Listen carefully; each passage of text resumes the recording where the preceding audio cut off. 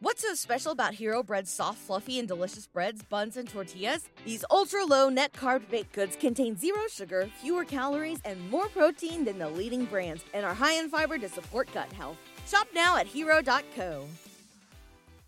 Welcome, everyone, to a Baseball America podcast. Along with Aaron Fitt and Clint Longnecker, I'm John Manuel. Clint is trying to steam us out of this doggone conference room with his space heater. It's 84 degrees outside today, and Clint's got his space heater going, and he's wearing a jacket in this conference room. He's got a T-shirt on, collared shirt, and a Metropolitan Baseball Classic jacket, and a space heater. It's an outrage. And I miss Florida. But the reason for this is A, Clint misses Florida, and B, he was at every summer showcase this summer. But in the between covering summer showcases at area codes, East Roast showcases, they used to call it, PG National, basically you name the showcase, he was there. Both big All-Star games. Clint also did a lot of summer college baseball coverage and a ton of Team USA coverage. I mean, he shadowed Team USA until they went to Honkball and Cuba. Aaron Fitt, of course, headlines our college coverage, and that included marshaling all of our forces for our, 18 Summer College League top prospect lists? I think we did 20 plus Team USA. So we got 20 plus Team USA. So summer college baseball growing like a weed. Yeah. And I would love to be the guy with the roundup, but summer college baseball is here to stay until the college baseball season ever is played during the summer. So while I have my issues with summer college baseball and the leagues, many of the leagues, a lot of the leagues do a great. There's more than 120 years of tradition in the Cape Cod League. Similarly long tradition, not that long, but a lot of tradition in the Alaska League. You have 20 years and more than 1 million fans now who've gone to Northwoods League games over the years, which is ridiculous and a great experience for those players to get to see what pro ball, get a taste of what pro ball is like. So summer college baseball certainly has its downsides, and I kind of wish it didn't exist. I wish that college baseball would have played in the summer.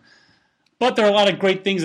What's your biggest takeaway, I guess, annually from summer college baseball? Is it more what it leads to in the next draft, or is it more as an indicator of what it leads to for the next college season? Which do you weigh more? Or is it a tie in your mind? It really depends what league you're looking at. You know, I mean, if we're talking about talent level for the next year's draft, which is why all these scouts spend so many resources scouring the Cape Cod League. I mean, every organization has a lot of different scouts that they run in there. I mean, area scouts, cross-checkers, scouting directors spend a lot of time in the Cape, and there's a reason for that. It's because, as we've written, as we've seen, there's just a gluttony of top round guys that come out of that league every year, and the same with Team USA. I mean, so when you're talking about the Cape and Team USA, extremely valuable for looking at the next year's draft class. All the rest of the leagues, and the Northwoods is valuable for looking at guys who will be in the Cape and USA next year and have a chance to be first rounders in a couple of years. Don't have a lot of guys in Northwoods who are elite guys for the following year's draft. That's just a fact. But it's still, it's a good place to see freshmen who are going to develop. It's a good place to see second tier prospects from a draft standpoint.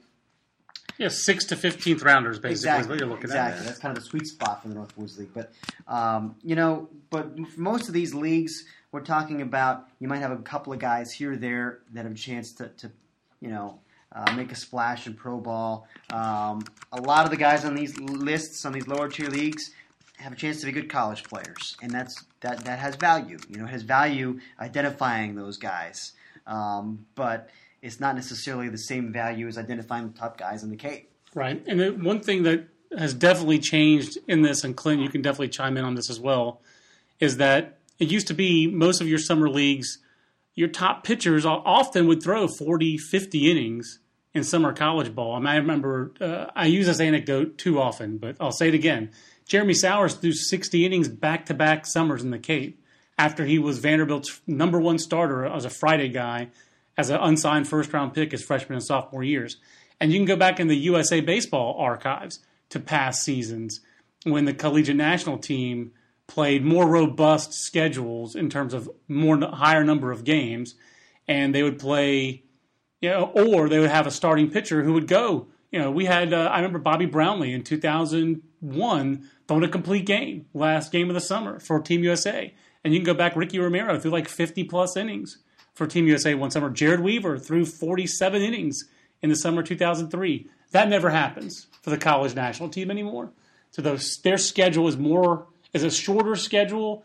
A lot of their games are part of their trials that they play here in the Coastal Plain League.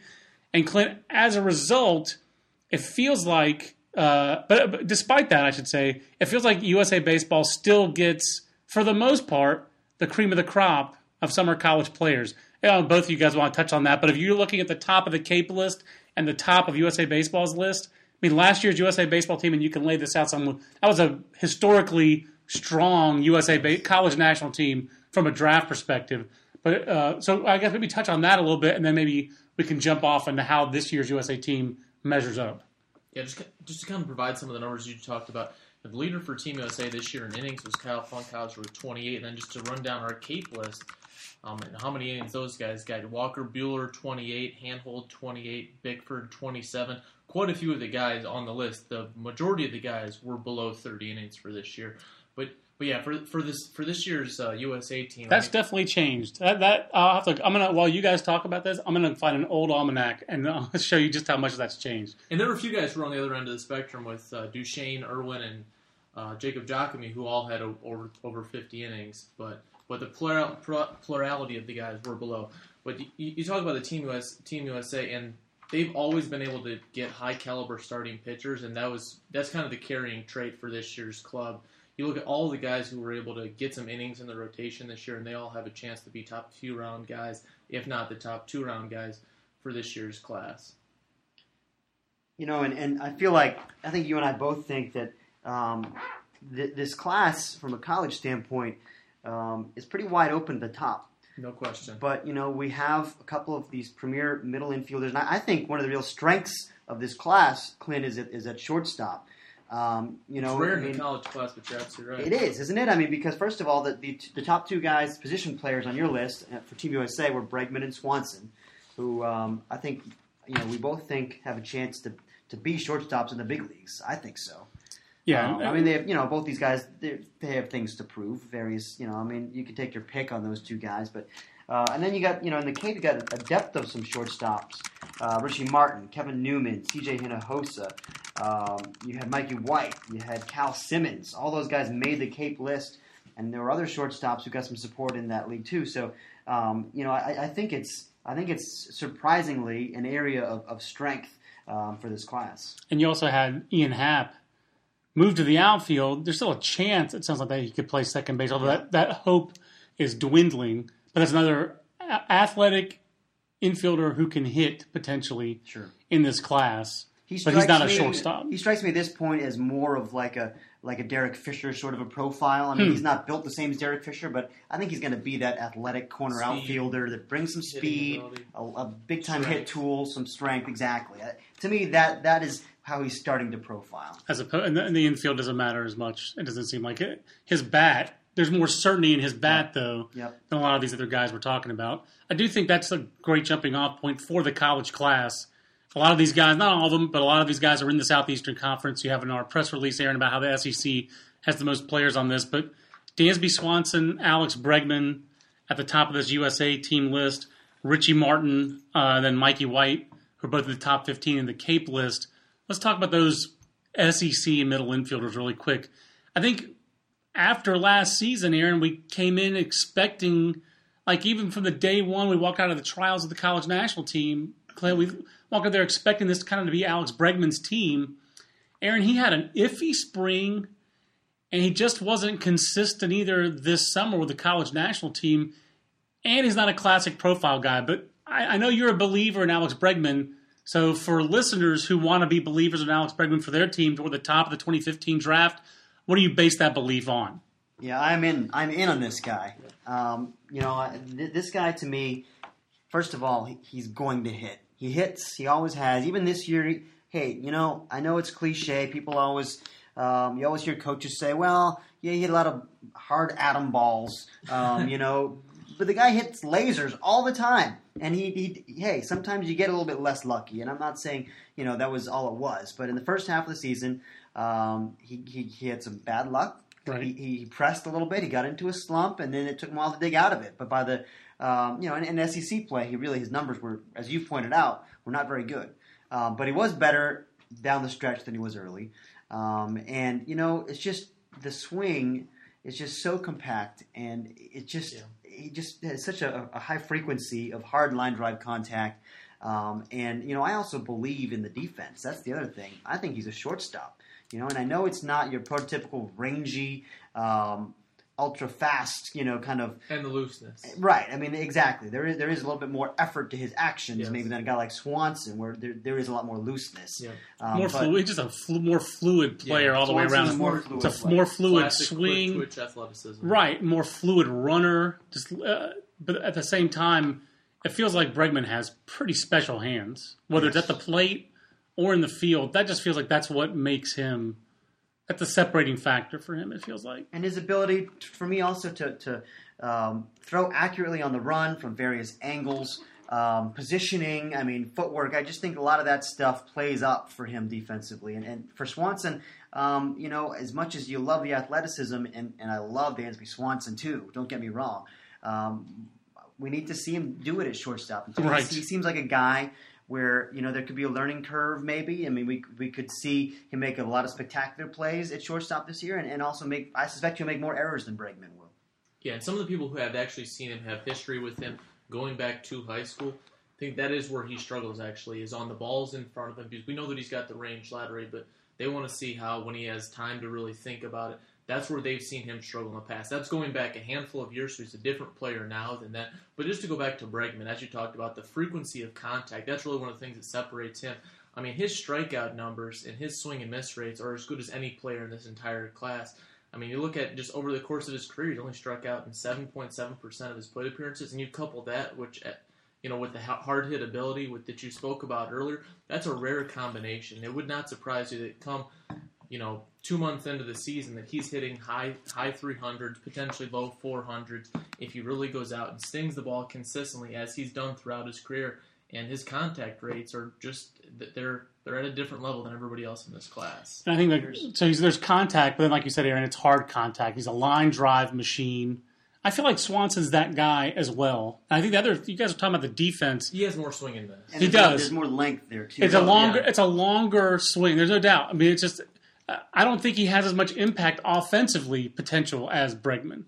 Unless there's some adjustments that are made. Do you think that maybe I just obsess on this, and if I do, we can move on quickly. Is it going to be harder to evaluate him as he moves to shortstop because he's playing on that turf at Hawkins Field next year at Vanderbilt, or is that a minimal factor? I don't know what you think on that, Clint. Or... that's a good question. Because especially, you look at infielders that come out of Texas. Yeah. Come out of, Brandon Loy, field 989 every year, it seemed like. There's a reason that, Texas and Duke and, some of these programs tend to have great fielding percentages. And part of it is because they really emphasize that stuff. There's something to be said for coaching defense a certain way. Certainly. And there's something to be said for having turf that gives you a room service hop every time. Yep.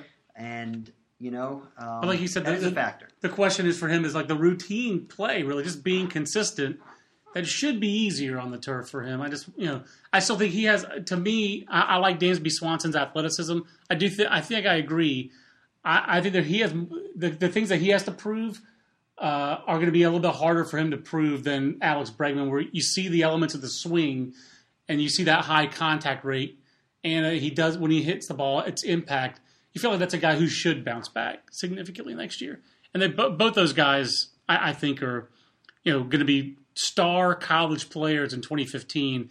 I would have to really collapse almost to not be first-round picks. Those are two of the safer bets of first-round picks for next year's draft, as these athletes who play in the middle of the diamond, where you feel like at worst Bregman's going to be an offensive second baseman, right? I think he's, and again, you hate to make these kind of comps, but I think there's a lot of Pedroia in him. We've heard it. We're not the ones making it. Scouts are the ones making that comp, and they don't want to make it either. Right.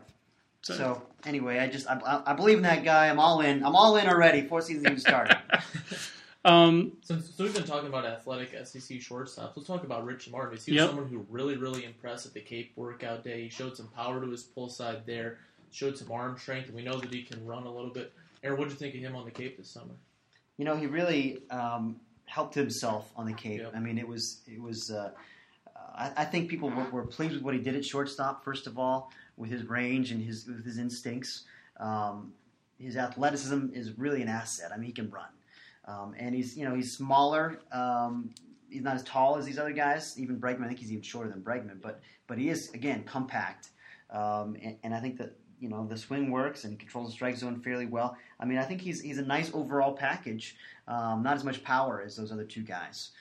But he does have some strength. He's certainly not a slap guy. I think he'll hit a lot of doubles this year and some triples too because he can run, and a few home runs. But I think it was tough to separate those shortstops. But I mean, he's got a little bit more of a live athleticism to him than Newman and Hinojosa have. And he has the greatest chance to stay at shortstop too, which is a bit of a separating factor. I mean, some people think that Hinojosa is probably might be the best catcher in this class long term. This is a class right now that lacks in catching depth at the college level. Yeah. They think that that's where his career could end up.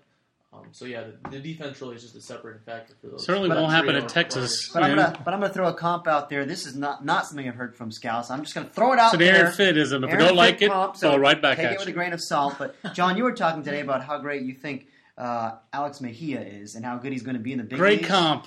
CJ Hinojosa, to me, is Alex Mejia 2.0. Great comp. I love that comp. He's a below-average runner with incredible instincts. It's easy to look at the body and kind of like, I don't know, I'm worried about how he's going to project. But the guy's just a winner and a playmaker and a leader, and I love that that's comp. Who he is. A guy that managers and coaches will value more than scouts unless a scout goes and sees over more than a week. You have to see, like that Arizona team in 2012, when you saw them play over and over again, every time you talk to people, they were like, their infield is special. And it was Mejia and Mejia-Spreen on the left side, knowing who to get what ball. They played on that crazy big field with a fast, hard infield, and that team excelled defensively. Wasn't Newman Newman wasn't the freshman second baseman on that team, was he? Or was he? No, he wasn't. It was the left-handed hitter guy. What's his name? Wilford Jackson? No, it was the other guy. Who got drafted this year and can hit and can't field. I can't remember his name. Sorry, Arizona second baseman. You know who I'm talking about. It's not Newman, but anyway, I can't remember his name. But Mejia I keep on hearing that just doing Florida State League calls because there's some toolsy athletic shortstops in that league. And I've had several managers say, don't forget Mejia. The guy Mejia over at Palm Beach was only there the first half of the season. That's another player that the more you're around him, the more you see him play, the more people appreciate him. Hinojosa strikes me that way. He certainly rose to the biggest stage, Aaron, for Texas in the College World Series. And he may not have the tools that profile you at shortstop, but he does has that playmaking ability. That does impress me. Trent Gilbert.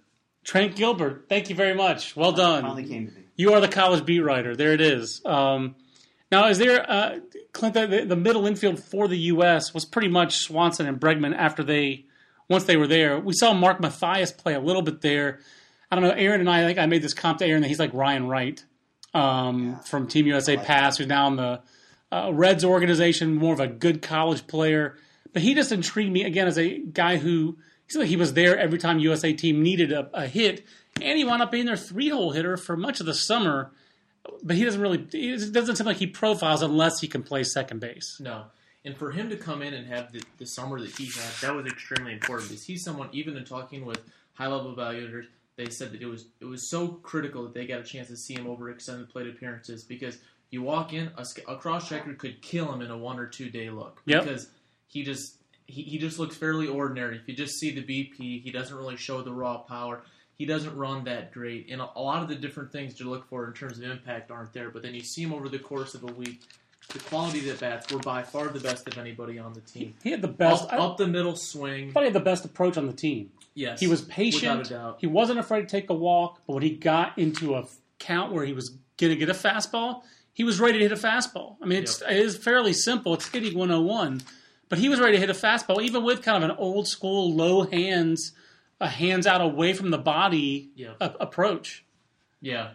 I liked him. No, he really came on. He impressed a ton of evaluators. A very well-respected scout said that they thought that he was not in terms of the overall player that he would become, but just of where he was at this point last summer was a lot like Sam Travis. There are some higher-profile position players on Team USA who are going to get more recognition, but he took great at-bats, and the bat could end up becoming somewhere close to that because of the consistency that he brings. You're going to get the ball in play a lot. And I just think back to that 14-pitch at-bat that he had there in Durham Bulls Athletic Stadium. And I'm not sure if there are many other guys on that team that could have done it. And you question, how much power is he going to hit for? Because he already has kind of a fairly mature-looking frame and lower half. And the hands are going to have to get better defensively. But if he can just figure some of those things out, and if he can show a little more arm strength over at third base for that kind of fringe average to maybe average at best arm, he has a shot to go pretty good. Yeah, like an older school profile for me, like David Bell back when he played for the Phillies and Mariners. That was a guy who was like a second baseman who he was better suited to third base when you played him at second, and the bat was better suited to second than it was at third base. But there's a future for Mathias, and just in my mind, I know he played some first and some third, but he also started off playing second base basically every day, along with Blake Trahan until Swanson showed up. But then once Swanson showed up, that team pretty much took shape, really solidified things. He's got a presence about him, and so does Carson Fulmer. I mean, that's that Vanderbilt team. Yes. Boy, and that's something that jumps out here when we're looking at the summer college rankings. Is Vanderbilt had 7 guys on all these lists. 5 of them were on the Cape and Team USA, which is crazy. That just shows you the kind of high-level talent that this team is bringing back from last year's national championship team. That's insane. And they lost talent. They had talent. They're not losing insignificant players. They're losing some of their key guys. They're starting shortstop. They're basically the guy was mostly their number one starter in Tyler Beatty. I mean, they lost significant players from a national championship team. They lose the home run hero of the championship game as an NDFA, and they're still going to have plenty of talent coming back. Yeah, they're loaded. And if you haven't heard, yes, John Norwood signed with the Marlins for, $235,000, something like that. In that neighborhood, I think it might be $250,000. Yeah. It was a lot of money for an undrafted free agent. Yeah. I mean, they had a lot of money left. They did. The Marlins and that's a guy that, he played well in the Cape. But he really stood out in the Fenway workout. Yeah, exactly. He's got physical tools for sure, and he matured a lot over the course of this spring. But that's one thing that Vanderbilt really does so well. Not to get sidetracked here, but to me, and I wrote about this I think in Omaha this year, but just the way that Norwood and Ravenel, 2 guys that came in as kind of tooled up prospects that were raw in the first 2 years, neither of them really contributed that much. And by the time they were juniors, and especially the second half of the junior year, they were key players on a College World Series team. And Adam Ravenel was out there getting the final outs to preserve the national championship, and Norwood's hitting a CWS winning home run. Great programs, develop talent, and they do that. And they've got so much talent coming back. And again, just the makeup with Swanson and Fulmer. I mean, it's just the coaching staff. They could not stop raving about both those 2 guys, especially Ray Birmingham. To hear him talk about Swanson, just the reverence he had, the energy that he played the game with, and just the quality of the individual, it was really fun to just listen to him talk about Swanson. Well, let's talk about some of these other shortstops that were in the Cape. We've touched on Kevin Newman and then Mikey White, Cal Simmons, out of Kennesaw State. I guess I'm most familiar with Mikey White, having done him, worked him up for our draft coverage out of high school. It sounds like, again, the profile is, from the pro level, is probably offensive second baseman. From the college side, though, Aaron, this sounds like the guy who can be your 2 or 3 hole hitter, your everyday guy. He's like, you're going to wear the C on the shirt for the captain's, your team captain. He sounds like the kind of guy you could potentially build a College World Series team around. Is he that good of a college player? I think he is. I think he's, he's to me he's a lot like Nolan Fontana. Nolan Fontana. I mean, not quite as athletic probably as Fontana was. I mean, I think Mikey White is a second baseman at the next level. Yeah. But you can put him at shortstop, and I think he'll be all right. The foot speed is what's lacking there, and the arm is good but not great.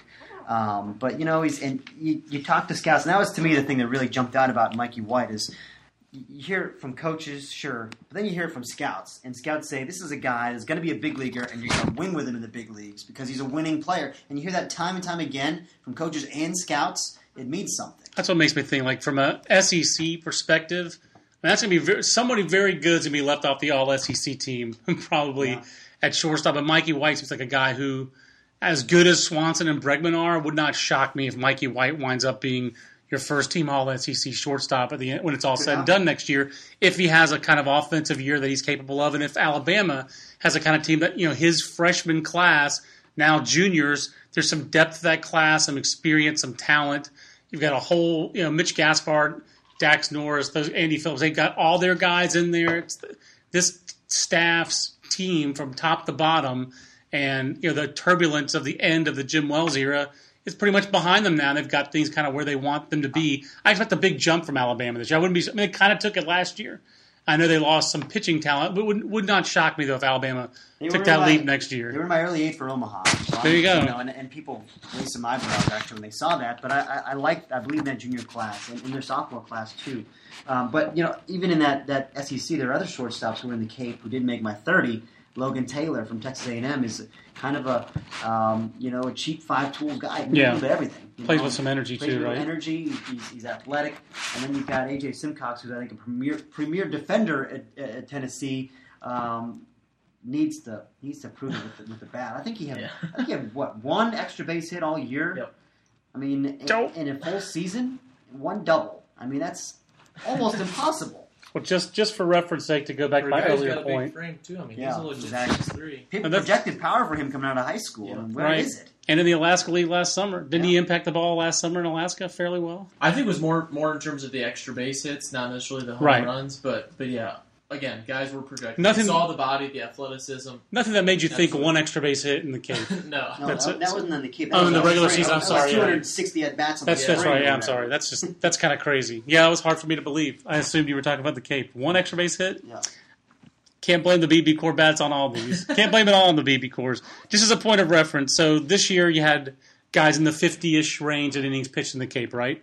So just 2008, Dallas Keuchel, according to just my quick look, led the Cape, 59 innings pitched. In 2003, you can go back, you can find Tim Stauffer, a big leaguer, 63 innings pitched. You got to 1998, you had Ben Sheets throwing 68. But in the Valley League that year, John Roush threw 85 innings. In the Summer College League. And in the Northwoods League that summer, a guy named Josh Novotny threw 100. So you used to have the 80. It's easy to go 10, 15 years back and 5 guys throwing 80 innings annually in these summer college leagues, and that generally doesn't happen anymore. No. But I think that a big part of that is just the proliferation of leagues, and it's hard to find guys to throw innings. I mean, it's just harder, I think, to find guys who can do that for you. Let's touch on some of these other leagues real quick. We just mentioned the Alaska League as an aside because we just talked about the when we were talking about AJ Simcox. Actually, before I do that, I wanted to ask you guys about a couple small college, quote-unquote, breakout guys from the summer. You certainly had some in the Cape, Aaron. Last year, I would say Ian Happ, even though he goes to Cincinnati, not a mid-major. But Ian Happ was kind of the breakout guy of the Cape last year. This year, I guess it's got to be Cody Ponce and Gio Brusa, right? Yeah, I would say those two guys for sure. I think Kyle Cody did take a big step forward this year as it went from a guy that had the size and the arm strength but did not have the track record to really put himself in the conversation to be the number 1 overall pick early. And he's got a lot to prove. He's got to perform in the spring. But he's got a big body. He's got the size. He's in the SEC. Premium fastball and it's downhill and with command. Yeah, so he has these ingredients to go toward the front of a draft. Yeah, and then He's Mark Bregman from going to have to strike Stanford. out more than 6.5 per 9. Yeah, he will. I mean, that's the big thing is he's got to miss bats, and he's got to be the next Jeff Hoffman. Is what you're saying? He pitched primarily with his fastball this summer. He didn't use his secondary stuff that much, but I've seen him spin a decent breaking ball, and scouts have too, and. I think there's some feel for a changeup too. I think he's more polished maybe than people will expect him to be. Yeah. But then Ponce, of course, I wrote a decent amount about this summer. Mark Bregman, for Stanford, took that step forward. So some of those guys really helped themselves. Garrett Clevenger, Kyrie Washington, was the other guy, just kind of from off the map to on the map, completely off the map. And he's a complete X factor because he's so raw. And his feel for hitting and his swing and miss is a real concern. but his raw tools are huge. I mean, it's very exciting power speed combination, especially the power. And the power was just so easy. It was one of the easiest swings at the Cape workout day in Fenway, and he was putting balls out to straightaway center field, just really jumping off his bat. Good-looking athletic body. Like Aaron said, he can really run. It was a 6.5 run time, even though we discount some of the Cape 60 times up there from this year. But yeah, the strikeout rate, he struck out in, I believe, 28% of his plate appearances at Longwood. So this is going to be a very atypical guy to come out of the college class. This is kind of a high school or Latin sort of profile with the tools and with the rawness. Yeah. Was there a jump-up guy on the USA team? I guess it's kind of a little bit harder because it's like Dylan Tate kind of was that guy, Clint, like a guy who didn't have a huge reputation coming into the summer and made himself into a potential first-rounder. Yeah. Well, I think he and Tyler J, both of those premier power arms coming in and out of the pen. And I think evaluators had less history with Jay. A lot of people didn't even know who he was until that first day when he comes in. And first pitch out of his hand is, I think, 94, and he touches 96 in that outing. And he has a chance to be one of the top left-handers in the entire class. Everything really depends on what role he's going to be used in come next spring. And there's already been rumors that he might pitch on Sunday, which would be a scouting director's dream. I don't really know why he would go on Sundays, but that's what some of the area scouts have said. Maybe they try to close him on Friday and then start him on Sunday. That's probably why. That would be the reason why. So you could have the option of relieving him earlier in the weekend. Yeah. Which is unfortunate, but that's why that would be out there. They also have Kevin Duchesne, who's a clear number one guy. But then why would they use him on Saturday then? Well, he's also just a guy that hasn't started before. He needs to establish himself as a starter. So there's, I would not necessarily jump right to the skeptical viewpoint. Okay, I was more the Fullerton viewpoint than the skeptical viewpoint. You just see that happen. A lot of our guy closes Friday and starts Sunday, or I just have seen that happen. But you're right. It is more. I was thinking of it more from the Ted Silva point of view, but as opposed to they're going to rag him out because they've actually done a nice job developing that program over the last 6-7 years in Illinois. This is not a fly-by-night. I just remember that the regional, did they win the regional Fullerton or almost win it? No, but they played well. Yeah, I just remember that the Parr brothers is where I started noticing Illinois, and they've been consistent the last 5-6 years. I wouldn't think of them abusing. I would just think of them being college baseball about it and closing it out on Friday. But there was buzz, I guess maybe just because I did the Midwest for our draft coverage. There was buzz on Tyler J coming into the summer. I'd never heard the name Dylan Tate, and 98, 99 miles an hour at times. Tyler J was everyday Tyler J because they had no other left-handed relievers. Dylan Tate was a BA 500 guy out of high school. Okay. He was pure projection. He was really skinny. Aaron's report absolutely nailed it coming out of high school. Yeah. Incredible. Fitzy. But he's the guy who made the jump. He was kind of an 88 to 91 guy out of high school, really skinny but loose, and people were excited about the projection. He might probably touch some threes occasionally out of high school, but then to be 98, 99 2 years later. Andrew Checketts, man, the guy is really good. I wouldn't say it's easy velocity, but it's consistent velocity. It was every time out, was it not, Clint? Like he was 95 and above? That was the thing. It depended upon the way that he was used. There was one day, I believe it was at Wilson, where they asked him to go 3 innings, and he had been used on an every other day basis leading up to that, and by the end of the outing, he was back down to like 91 or 92. But that's kind of going to be expected of a guy who I believe has never started a game in his college career. Yeah. And I think he had 3 innings in his freshman year. So this is obviously a very, very long summer for him. But his breaking ball really has a chance to be one of the better breaking balls in the entire class. It was actually a very, very inconsistent offering. Sometimes it was below average, but when he had that thing going right, it was kind of a cutter slider hybrid. Some scouts said that it was a 70 grade offering. It was a true wipeout, and as John said, there is some effort in his delivery, but he has arm speed. It's electric, and he's an absolute physical specimen. It's funny just reading that report from a few years ago saying that he was this kind of skinny, lean, projectable guy. He's not skinny anymore. Pounds of muscle. Yeah, he's not skinny. He's not bad. It's good. It's a good body. I think it was 160 pounds in high school. It was really skinny. Yeah. Wow. Well, these. Yeah, he's got a changeup too that flashes at least above average. Who knows how the delivery could play out of the rotation? But some scouts have expressed interest in seeing how it could potentially play because he's got 3 pitches. The last couple of drafts, in every draft, if you're an established college bat with some track record and you perform either in the summer And then that spring, whether you're Chris Bryant or Colin Moran or Kyle Schwarber or whoever, you're going to go in a single-digit pick. Who are those college bats this year, either from either of these teams? I don't mean a guy who's not just a position player. We talked about the shortstops. I mean a guy who's a bat, the corner bat.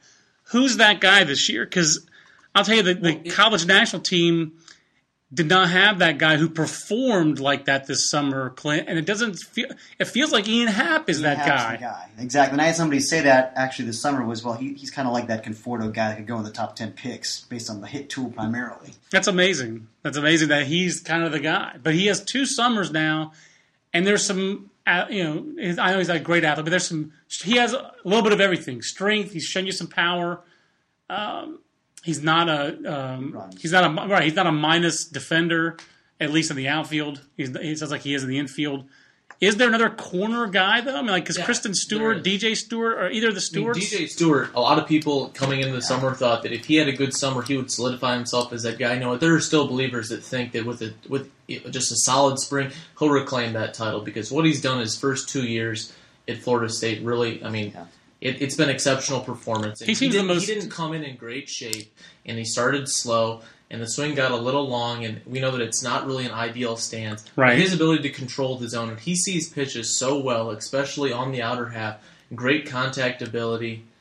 I mean, if he has a good spring, he has a chance to go out pretty good. And just in terms of talking about the overall college position player crop, one evaluator said they think this is similar to the 2012 crop of college players, where we had Mike Zunino go 3rd overall, and then I think the next position player that went from the college side was Tyler Naquin, which is 12 picks later. And there were, if I remember it, only about 5 or 6, or 4 or 5 in total from the college position player demographic. So some of these guys are really going to have to take steps forward to really prove that, because Christian Stewart, he had a very strong summer leading Team USA in almost all triple-slash categories. And all these other extra base hits and whatnot. I think he had 1/5 of their extra base hits, but at the same time, guys aren't sure where he's going to play. It's a left field profile, right. And he did most of his damage against the Coastal Plain League teams. From what I recall, yes, his damage was done early, not necessarily Cuba or Hong Kong. I believe 9 or 10 extra base hits in his first 5 games. It was really, really loud, and the evaluators that saw him that first stint really came away impressed. But at the same time, there is a ton of swing and miss, and it's kind of, I mean, the swing is just geared almost exclusively for fly balls. I think he went 5 straight games at one point without grounding.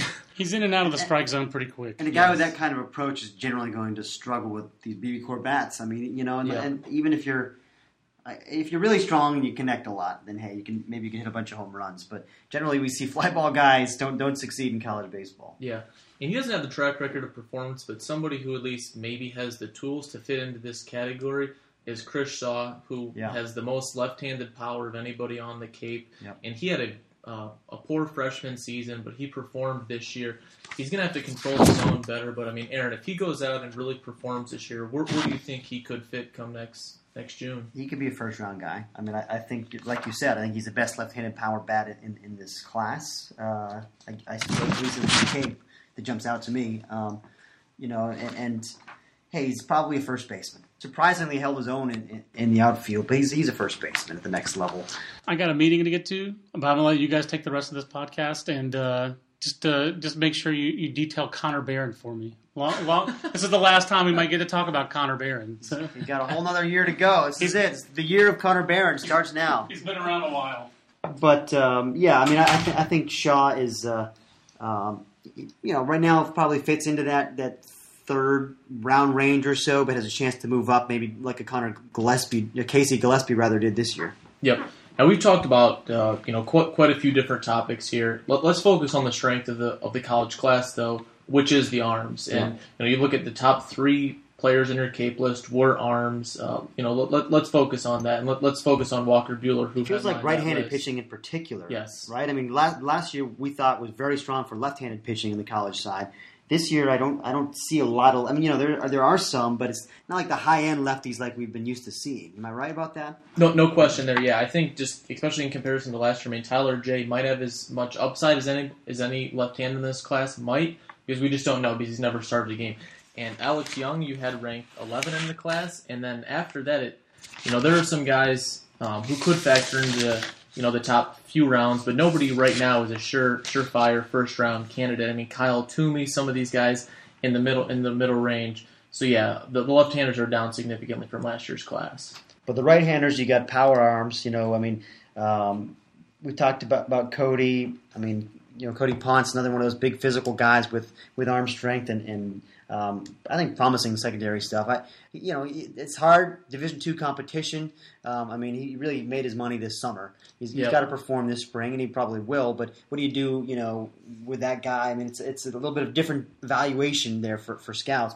And then Buehler, much less physical than both those two guys. But I love the fact that that he held his velocity through 140 innings this year, if you count the spring and the summer, and he was still throwing 95, 96 miles an hour in his last Cape game for YD, and I think he's electric.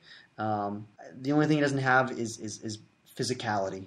Compared with some of these other guys we're talking about. So, but neither does Carson Fulmer, really. I mean, and then Funkhauser. Well, he has physicality now. Right. That's what I meant. There's a difference. Fulmer's more physical than Buehler, even though he's shorter. Yep. That's a great point. I mean, to me, Fulmer, you and I have talked about this. I mean, I think there's. Again, I hate throwing out. Well, I don't really hate throwing out. I love throwing out comps. I think he's got a lot of Sonny Gray in him. I mean, with just physically, they're both short, but very strong. They both have similar fastballs. They both have that hammer breaking ball. I think Fulmer's changeup's probably more advanced than Sonny's was at the same time, but Sonny had made progress with his changeup at the same stage in his development. They both have the kind of makeup that you love. Both guys. Have had to fight the label of future reliever. Even Sonny Gray, everyone thought, he's too short. He's got too much effort. He's going to have to be a bullpen guy. The command isn't fine. It's the same kind of thing you hear with Fulmer. I think there's a lot of similarities there. I agree with you on that front. And yeah, I mean, you look at just the history of short right-handers, and it's a limited list. And Sonny Gray's been one to who has bucked the trend, but the control was a little better for him. And I think that's what evaluators really want to see over the course of extended innings this spring, because he walked more than 4 per 9, and that's gonna move down into that 3 range or hopefully into the 2. But there's a lot of effort in the delivery. Yeah. He's gonna be one of the most fascinating players, I think, in this entire class, because we heard such a wide range of opinions. When I was putting together the Team USA list, most evaluators that I spoke with, actually every single one, thought that Funkhauser was the guy at the top of the list. He was unanimous choice there. But then beyond that, there were 3 other pitchers who received multiple votes for the second best pitcher, and Fulmer had the most of those. But then some people thought that he should be 5th or 6th among the pitchers on the extreme end. So there's really just going to be a wide range of opinions with Fulmer, just because of everything that he brings to the table. But the stuff is absolutely electric. Yeah, and I guess Funkhauser, he's got the best combination here of size and arm strength and. He's got a really good slider. But to me, it still doesn't feel like a slam dunk 1-1 guy, or even close to it. It's not like he's not in the Garrett Cole class or the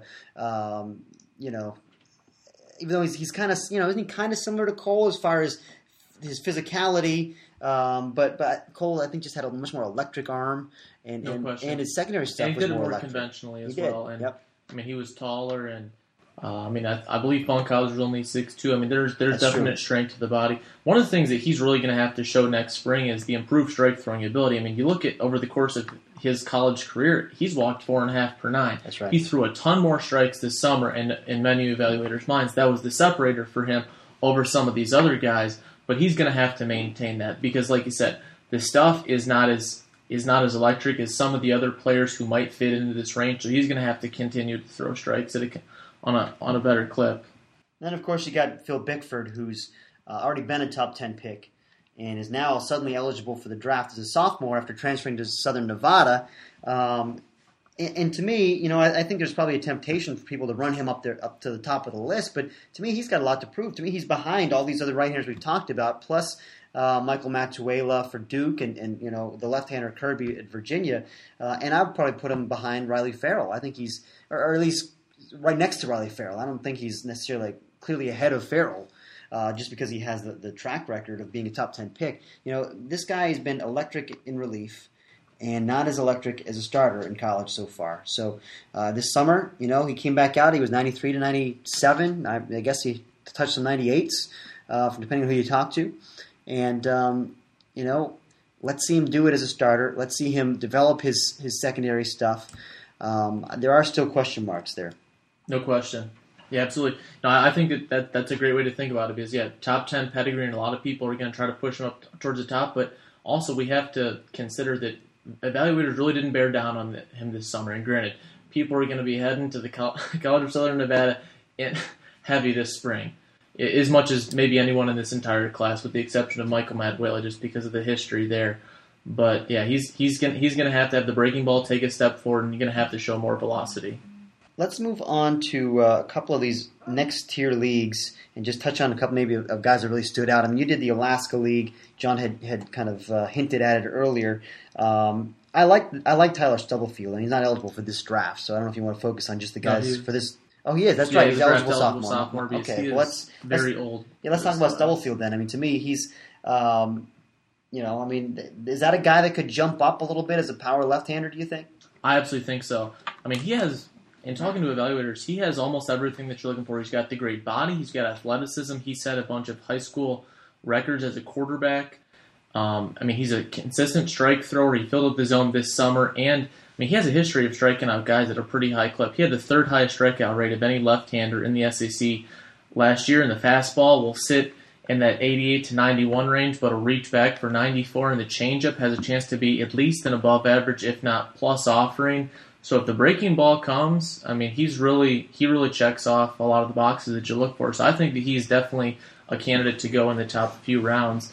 Now he is, I think he's going to be close to 22, if not 22, somewhere around draft day. So for a draft eligible sophomore, he is, he's going to be pretty old for the class. But yeah, he's got physicality and arm strength.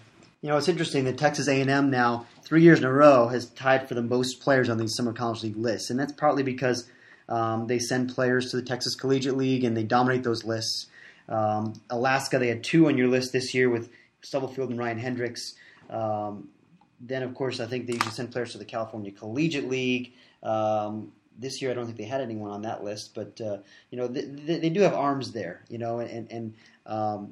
Like we talked about Logan Taylor earlier. I like their talent coming back this year. Is Hendricks another one of those guys, Clint, that you think could be kind of an X factor to watch for the Aggies this year? Oh, no question.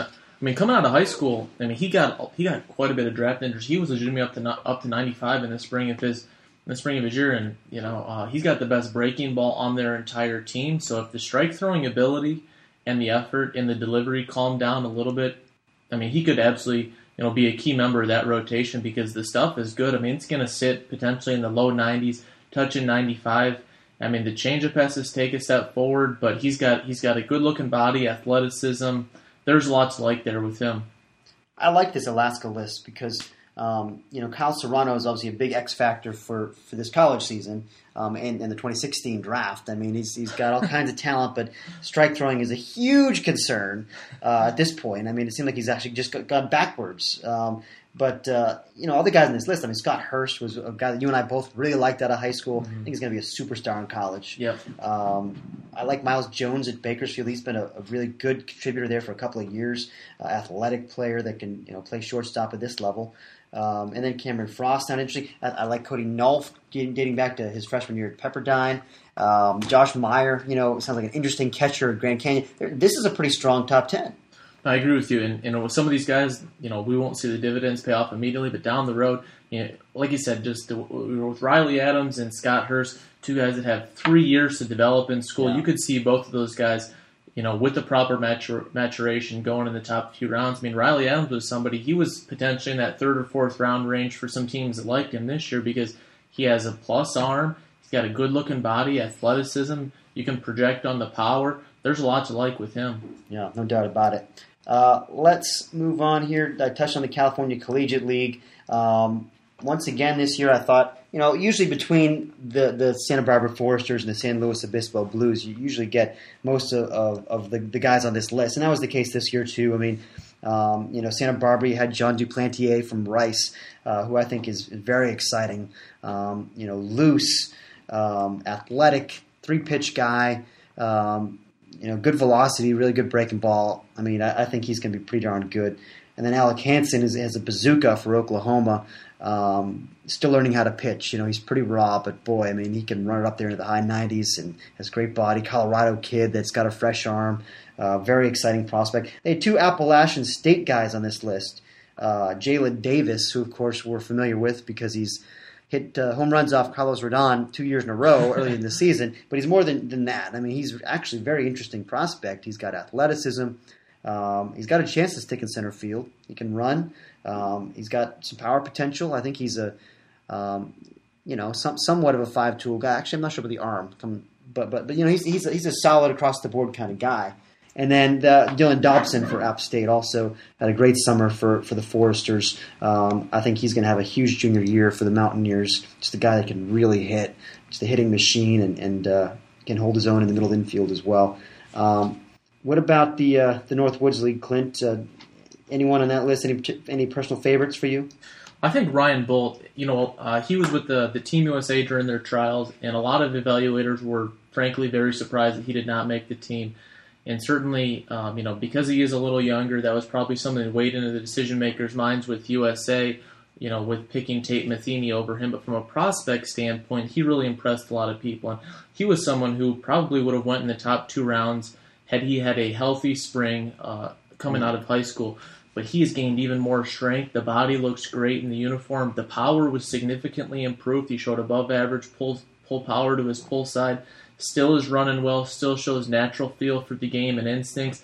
He's someone that a lot of evaluators thought solidified or positioned himself to be a pretty good pick. Who goes potentially in the first round in 2016. There was a lot to like there, and the rest of this list is really just kind of highlighted by some of these rising sophomores. With 2 SEC arms factoring in there to the top 3 with Zach Jackson from Wisconsin at number 2, the right-hander, then Connor Jones, the left-hander, Georgia. Both of these guys showed arm strength. Both running it up into the mid-90s, 95 or so, with good bodies, athleticism. There's a lot to like with these guys. Neither of them played a critical role for their teams in the last year, but they could take significant steps forward next spring. Zach Jackson got a significant amount of time out of the pen. I think he threw about 40 innings with a pretty good strikeout rate. He could see significantly more time. And Connor Jones, as long as the strike-throwing ability takes another step forward, he's got the stuff but to potentially emerge as one of the better left-handers.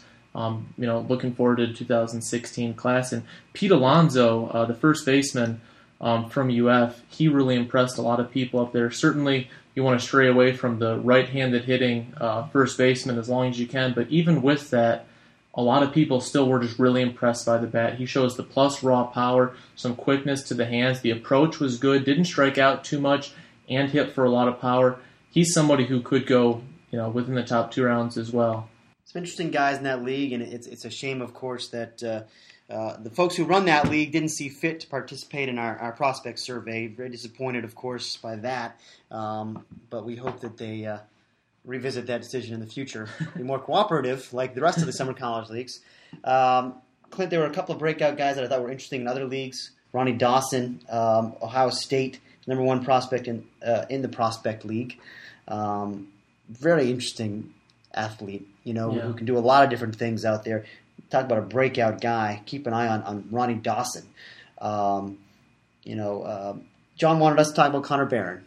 Number 1 on our Texas Collegiate League list. This guy was an unsigned, third-round pick out of high school? I mean, he was a big deal, and he's been a tease. He's been disappointing his first few years here, but the reports on him this summer were very positive. So, I mean, I'm going to withhold judgment a little bit here, but maybe he's figured it out. Maybe he's just a late bloomer, and for whatever reason, he had some injury issues early in his career, and position issues, tried to play shortstop. Of course, he came in as a shortstop, wound up in the outfield now, which is where he's going to be.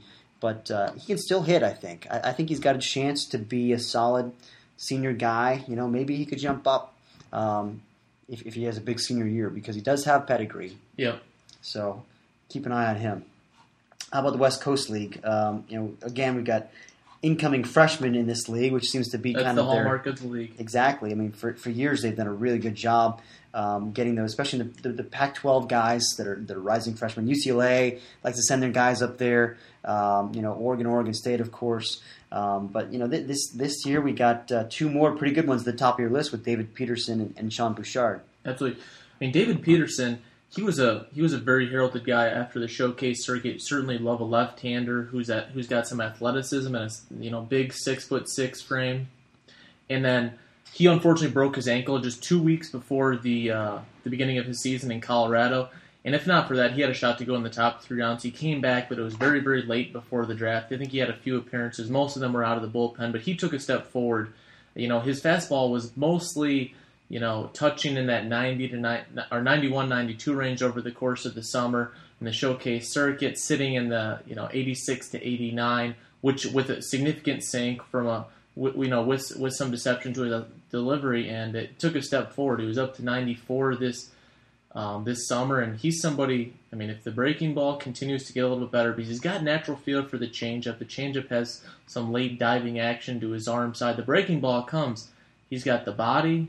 I mean, he's got the arm strength. He really's got a lot of the things you look for. And speaking with a few of the people who saw that league with history of kind of the pipeline on the West Coast, they said that they think that he could become Tyler Anderson, who went, who went in the first round, I believe, in the 2011 draft to the Colorado Rockies. So he certainly has all the raw elements that you look for. Another Pac-12 guy was the number 1 prospect in the Coastal Plain League this year with Cal Quantrill. Just kind of a real outlier in that league. A guy that he's a premier talent, and he was kind of the slam dunk number 1 in that league. But he had a great freshman year, and he's a star. I mean, this is a guy that has 3 pitches and has a plus fastball and knows how to pitch. I mean, and big league bloodlines. Yeah, and he threw against Team USA one of those first few days, and guys really, really came away impressed. He threw strikes. It was downhill. He's really athletic in his delivery, and the changeup was a plus offering. He's one of the better pitching athletes out there. I mean, he had a chance to rank high on any list, whether it be the Cape or USA, because he oozes potential. You love the way that the arm works, and he's extremely intelligent, a very hard worker. There's a lot to like for Cal Quantrill. He's definitely going to factor in pretty heavily on some of these lists going into the 2016 draft. One of the other things that I like about doing Summer College League lists is sometimes it helps crystallize certain college teams to keep an eye on heading into the next season. I remember a couple of years ago, before Stony Brook had their big season, I was up in the Cape for a couple of weeks, and I kept running into these Stony Brook guys tearing it up. Travis Jankowski and Tyler Johnson, and all these guys had really big summers. Certainly Max Tissenbaum, and you kind of had a feeling, hey, these guys are a breakout team to watch for the next year. And this year, I think I kept running into Kennesaw State guys, in the Cape. Cal Simmons is just a really exciting shortstop for them, a great athlete who can really defend. And then a couple of arms up there. Travis Bergen is an interesting left-hander for them. Maryland is another team that I want to mention. I think they had 5 guys on our Summer College League list, and part of that is because they had a bunch of guys in the Cal Ripken League right in their backyard, but some interesting guys there. I really like Brandon Lau, for instance, the second baseman. He was a great freshman year. I think he was a freshman All-American, but he's an exciting guy. How about Alex Robinson, the left-hander for Keene up in the New England Collegiate League? Number 1 prospect in that league, Maryland kid, physical left-hander who really took a step forward this year with his velocity. He was kind of a high 80s guy out of high school. We heard he was 92, 96 this summer with a really good slider. So this is a guy that could be a real breakout candidate as a junior this year. We're looking for left-handers, Clint. We've been talking about this. There's kind of a lack of those frontline lefty prospects in this draft. That's a guy who could maybe jump up. No question. And one of the guys from Maryland who actually did not factor onto the list, who has a chance to potentially intrigue some people come the spring, is the third baseman for them, Jose Cuas, who looks good. He's athletic. He's got arm strength over there to profile on the left side. He's got some fluid athletic action, some power. Performance is something that's going to have to come for him, but if you're just looking for the athlete, because he runs pretty well, he actually runs significantly better now than he did in high school. He has a chance to potentially go out pretty good, right? Really looks the part. Yep. And he'll flash you reasons to get excited. Yeah. He needs to play harder than he did this summer. Multiple reports that were not pleased with his field makeup this year. So that's something to keep an eye on. But if he does that, I think that the physical ability is there. He really is. I agree with you, Clint. I mean, he jumps out at you. He jumped out to me at the Super Regional against Virginia. That's a guy, that has real big time ability. So we'll see if the makeup can match the ability. Yep. Now we'll just transition here to taking a few questions, and a lot of the questions actually are about the high school class. So we'll just quickly run through those. Thanks a lot, Chris Stevens, for asking about the Canadian crop of high school players. And the class right now is really going to be highlighted by a few bats. Gareth Morgan was a guy who went out really good last year and got more than $2 million. And this year, one of his counterparts, Demi Ormoloy, has really impressed a lot of people on the showcase circuit. He moved from Nigeria when he was 1 year old to Canada, and the upward arrow with Demi Ormoloy is as high as anybody in the entire class right now. He made a ton of quality contact on the showcase circuit, and that was something that people had questioned because he was newer to baseball. He has a great looking body. You love the athleticism. He has a plus arm. He runs plus in the 60. So really just people wanted to see him make a little bit more contact, and he did that this summer. He had a great area code games. He hit the ball all over the field hard. And Josh Naylor, the first baseman, strong-bodied guy, extremely young for the class. I think he's still going to be 17 on draft day. He's somebody, if you're looking for a power profile like we talk about, Chris Shaw and some of the other guys in the college class, from the high school class, he's one of the better power bats out there. Now, he has not made as much contact over the course of the summer as he did earlier in his career, but he's got plus bat speed. You can dream on the power. I mean, he's a bottom of the defensive spectrum sort of guy, but he could, if somebody really believes in the bat and the hit tool, he has a chance to go out pretty good. And, it's funny this question was asked here on the 16th because this is the day that the Tournament 12 starts in Canada. So a lot of Canadian baseball players will be flocking there to the Rogers Center for a great event in the second year there.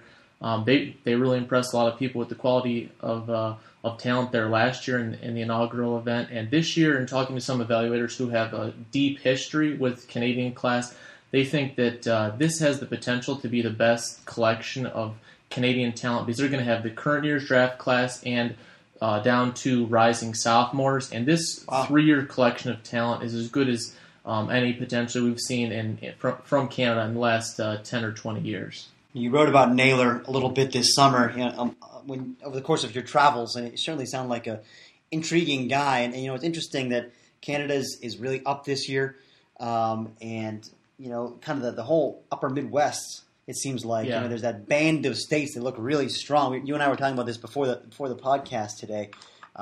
Really, I mean, New Jersey, Pennsylvania, Ohio. You think? I mean, especially the high school side, right? With Chandler Day, absolutely. Going through Indiana. Indiana, and then Illinois has. I think we talked about the college guys there that stand out.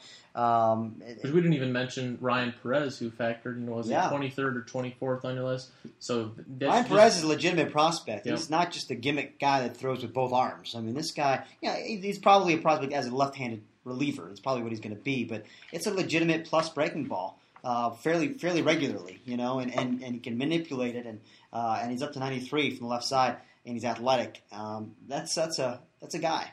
Yeah, and just kind of go back to what focused on the geographic regions that really have a chance to be strong this year. I mean, I think it's fair to say that Nashville has a chance to be the epicenter of the 2015 draft. Just like last year, we were very fortunate with where we are in North Carolina as the central part of North Carolina with having Trey Turner and Carlos Rodon and Jeff Hoffman an hour and a half away. We had three of the top 13 picks were within an hour and a half drive. And they're with the two right-handers at Vanderbilt and Swanson. And then you just go up by one state, and Louisville has Funkhauser and Kyle Cody, two of the players we've already discussed, and you go up just to the tip of Ohio, and you got Ian Happ there with Cincinnati. So that 3-state stretch right there is probably going to be one of the strengths of this entire class. Well, do we have time for any more podcast questions here, or we need to wrap it up? Sure. I think we got one other question that we'd like to get through. It's just about Alonzo Jones, a very athletic middle infielder from Georgia who's a Vanderbilt commit. He's going to be one of the more fascinating players in this entire class. The speed is the best in the entire class. He's had multiple events where he's ran I believe at East Coast Pro in the 60. He was 6'2", at PG National. He was 6'1", a switch hitter. And towards the end of the summer, he started to show at least average raw power from both sides of the plate. So there's a lot to like there. Premium athlete. Now, he's going to have to answer some defensive questions. Even though he has at least an average arm, maybe a tick better, he's going to profile more at second base if he stays in the dirt because of the actions and some of the instincts there. But a lot of people would like to see him, see how he reads the ball out in center field, see if the instincts, match the athleticism out there. Because from a tool standpoint, he is one of the toolsier players in the high school class. Wow, very exciting name to keep an eye on. I guess Vanderbilt fans should be sweating that one. Yep. To answer the I think it was a viewer, Hawk Talk, asked that question. All right, guys. Well, I think that's all we got time for today. Thank you to Clint Longenecker for his incredible coverage all summer, starting with the showcase circuit. Nobody does it better. You get out there and you're on the road almost the entire summer, it seems like, and you come back to the office and you got to crank out Summer College League lists. And did a fantastic job, as usual, with all of those. Thanks to all of our legion of writers, interns, former interns, freelancers who contributed to our Summer College League project this year. Thanks to John Manuel for getting us started on this podcast here and then taking off, leaving us to run with it. And hope you guys enjoy the Summer College League coverage. And we're looking forward to more draft coverage on the way this fall as we look ahead to 2015. For Clint Longenecker and John Manuel, I'm Aaron Fitt. Thanks again, everybody. Till next time. Easter is just around the corner, and what better way to celebrate the spring season than with a Minky Couture blanket? Whether you're gathering with family for an Easter egg hunt or just enjoying a quiet day at home, Minky blankets are the perfect addition to your Easter festivities. Made with ultra-soft and luxurious materials, these blankets will keep you cozy and comfortable, while their stylish designs will add a touch of spring to your day. And with a wide range of colors and patterns to choose from, there's a Minky blanket for everyone. So this Easter, make your day even brighter with a Minky Couture blanket. Head to minkycouture.com now and find your perfect blanket just in time for Easter. Happy Easter from Minky Couture.